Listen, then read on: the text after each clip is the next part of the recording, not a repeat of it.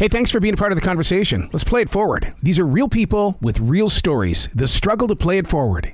Episode number 600 is with Gary and Shannon Saurage from Texas Gator Savers. Hey, good morning, Arrow. Good morning, Arrow. Oh, I love that energy, you guys.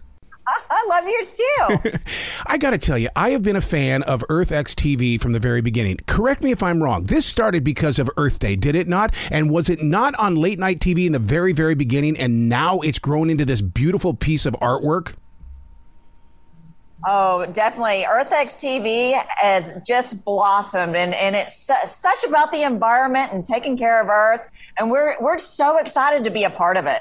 Well, I like what you're doing with the Gators in Texas, and at the same time, I'm also so afraid because I saw what happened to the water buffalo when they snuck them down there into South America, but you guys are doing it the right way. Yeah, absolutely. You got to remember, these are alligators that are in people's pools or ponds or yards. The problem is people have just moved so close to the alligator's habitat that the alligator has nowhere to go. So we want to give an alligator a good place to go. Now, Gary and Shannon, I fear that what you're talking about, we're moving in too close because I live in this forest in South Charlotte, North Carolina, and the deer are like my best friend. And I'm so afraid that the climate changes are going to bring those gators into this area. Yeah, well, it's definitely possible. I mean, they are moving. They're moving more, more westerly and more northerly. So they are being found in places now that they never have been found before. When you go into an area where an alligator has been spotted, I mean, do you become horse whisperers in the way of alligator whispering? I would say Gary's the alligator whisperer. Well, no, I mean, absolutely. When you care about these dinosaurs as much as we do, you learn their movements. I mean, you learn immediately when you're looking at an alligator, you can tell what they're thinking. Are they trying to get away from you? Are they trying to come to eat? When you've done it as long as we have, you know the animal. I am so glad that you brought up dinosaur because I do that with a lot of people and they look at me kind of strange. But man, but the thing about it is it's because of shows like yours, Gary and Shannon, that the younger kids from 3 up are watching this and they're going, dinosaur, dinosaur. They get it and you're speaking it. Yeah, that is exactly right. And think about this. In over 300 million years, the core body of this animal has not changed. It's the same animal that it's been all these years. Why is there never been any type of evolution? I mean, because I would think that they've changed in some way or shape. As far as the biology of this animal, it has not. What? You think about it. It has survived droughts. It has survived floods. It has survived ice ages. These animals are incredible, man. What do you do in those situations like we have here in the Carolinas, especially down there in Charleston? And that is when it's egg season, do not go near that gator. How do you guys deal with that? Well, we tell you to stay away from them. If you encounter one of these alligators, you really you want to stay away from them. And they say zigzag or climb a tree to get away from this alligator. Gary's got the best way to get away from the alligator. The only way to get away from an alligator when it's chasing you and your wife is to trip your wife. You've still got to be students, don't you? Because, I mean, even though we've talked about there haven't been really that many changes or no changes at all, but you've still got to be a student of the dinosaur, do you not? Oh, absolutely. That's where this whole thing originated from. You look through the evolution of 300 to 400 million years, you're going to find the alligator's right there with it all, right in the middle of everything. Where do you replant an alligator? We do get permission from Texas Parks and Wildlife to release a certain amount of alligators into the wild. However, the problem is if the alligator has been hand-fed by a human, even one time, they're going to come back to that spot. And that is through research been proven. Yeah. So what we have opened up a sanctuary here just outside of Beaumont called Gator Country. And we're able to bring them live and let them live out their life here in this sanctuary. I would sit in front of them for hours just studying them because I know they're constantly thinking about something.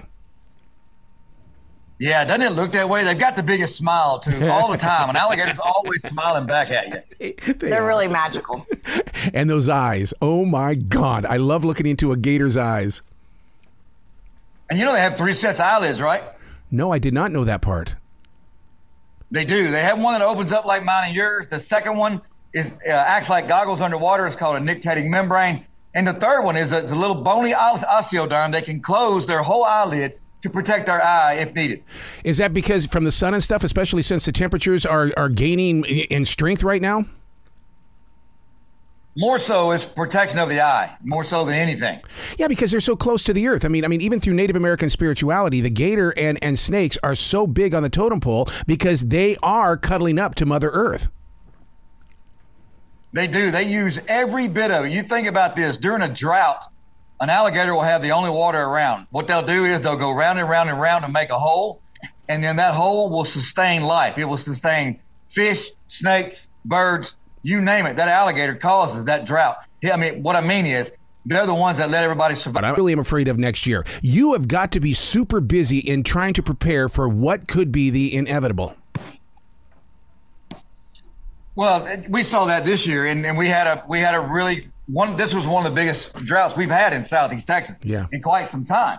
And what we found is we saw how the alligators moved and how the alligators found water. Our nuisance alligator calls went up this year by about 15% because of this drought. So no question, the more the drought, the more we've got to catch nuisance alligators because they're getting out of their habitat looking for more water. Okay, let me ask you this then, Gary. What? Because I've read a lot of stories about Texas getting their butt beat because of the cold too. Where are these gators going in the wintertime? This is where they're fascinating. What happens is when the water temperature gets to 68 degrees, alligators will stop feeding. Oh. That's the first step of what we'll call a hibernation or a brumation, whichever way you like to look at that. What happens next is the alligator will start to tunnel into the banks of the water, and they will dig a small tunnel, leaving an air pocket in there.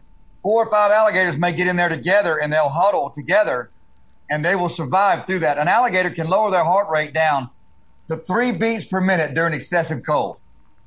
Wow, this is news to me because I've never seen an alligator being part of a community. So in the wintertime, they really build a team together then. They will, and you'll notice when the sun does come up, those alligators will come out of that burrow, and they will lay in the sun, and they will gather heat on their osteoderms, which are those bony platelets on the back. Yep. They'll gather that heat, and at night when the sun goes down, they'll all get back in there, and they will slowly release that heat from those osteoderms, keeping warmth. Why don't we want to learn more about this? I mean, that first of all, for EarthxTV to have this is just spectacular, but we need to embrace more wildlife in this nation. Well, we do, and you can imagine that through our eyes, what we see with animals. Yeah. Can you imagine if we could look at it through their eyes? I don't know if they'd like what they see. I don't think they'd like it. Absolutely. So where can people go to find out more about you guys? Because man, you should be on the front of every T-shirt in this country. You guys are marketing. You'll be able to view our TV show on EarthxTV through DirecTV, yep. ATT Uverse, Spectrum, and Fubo. Yep. See, and that's how I found you all those years ago. It was on really super late night TV, and it's like, oh my God, I got to talk to these guys. Yeah, no doubt. There's just so much to learn, and even at my level with the alligators, there's still so much to learn every day. Absolutely. Please come back to this show anytime in the future. The door is always going to be open for you. Oh, thank you so much. Well, you guys be brilliant today, okay? You too. Thank you. Thank you for having us. Have a wonderful day.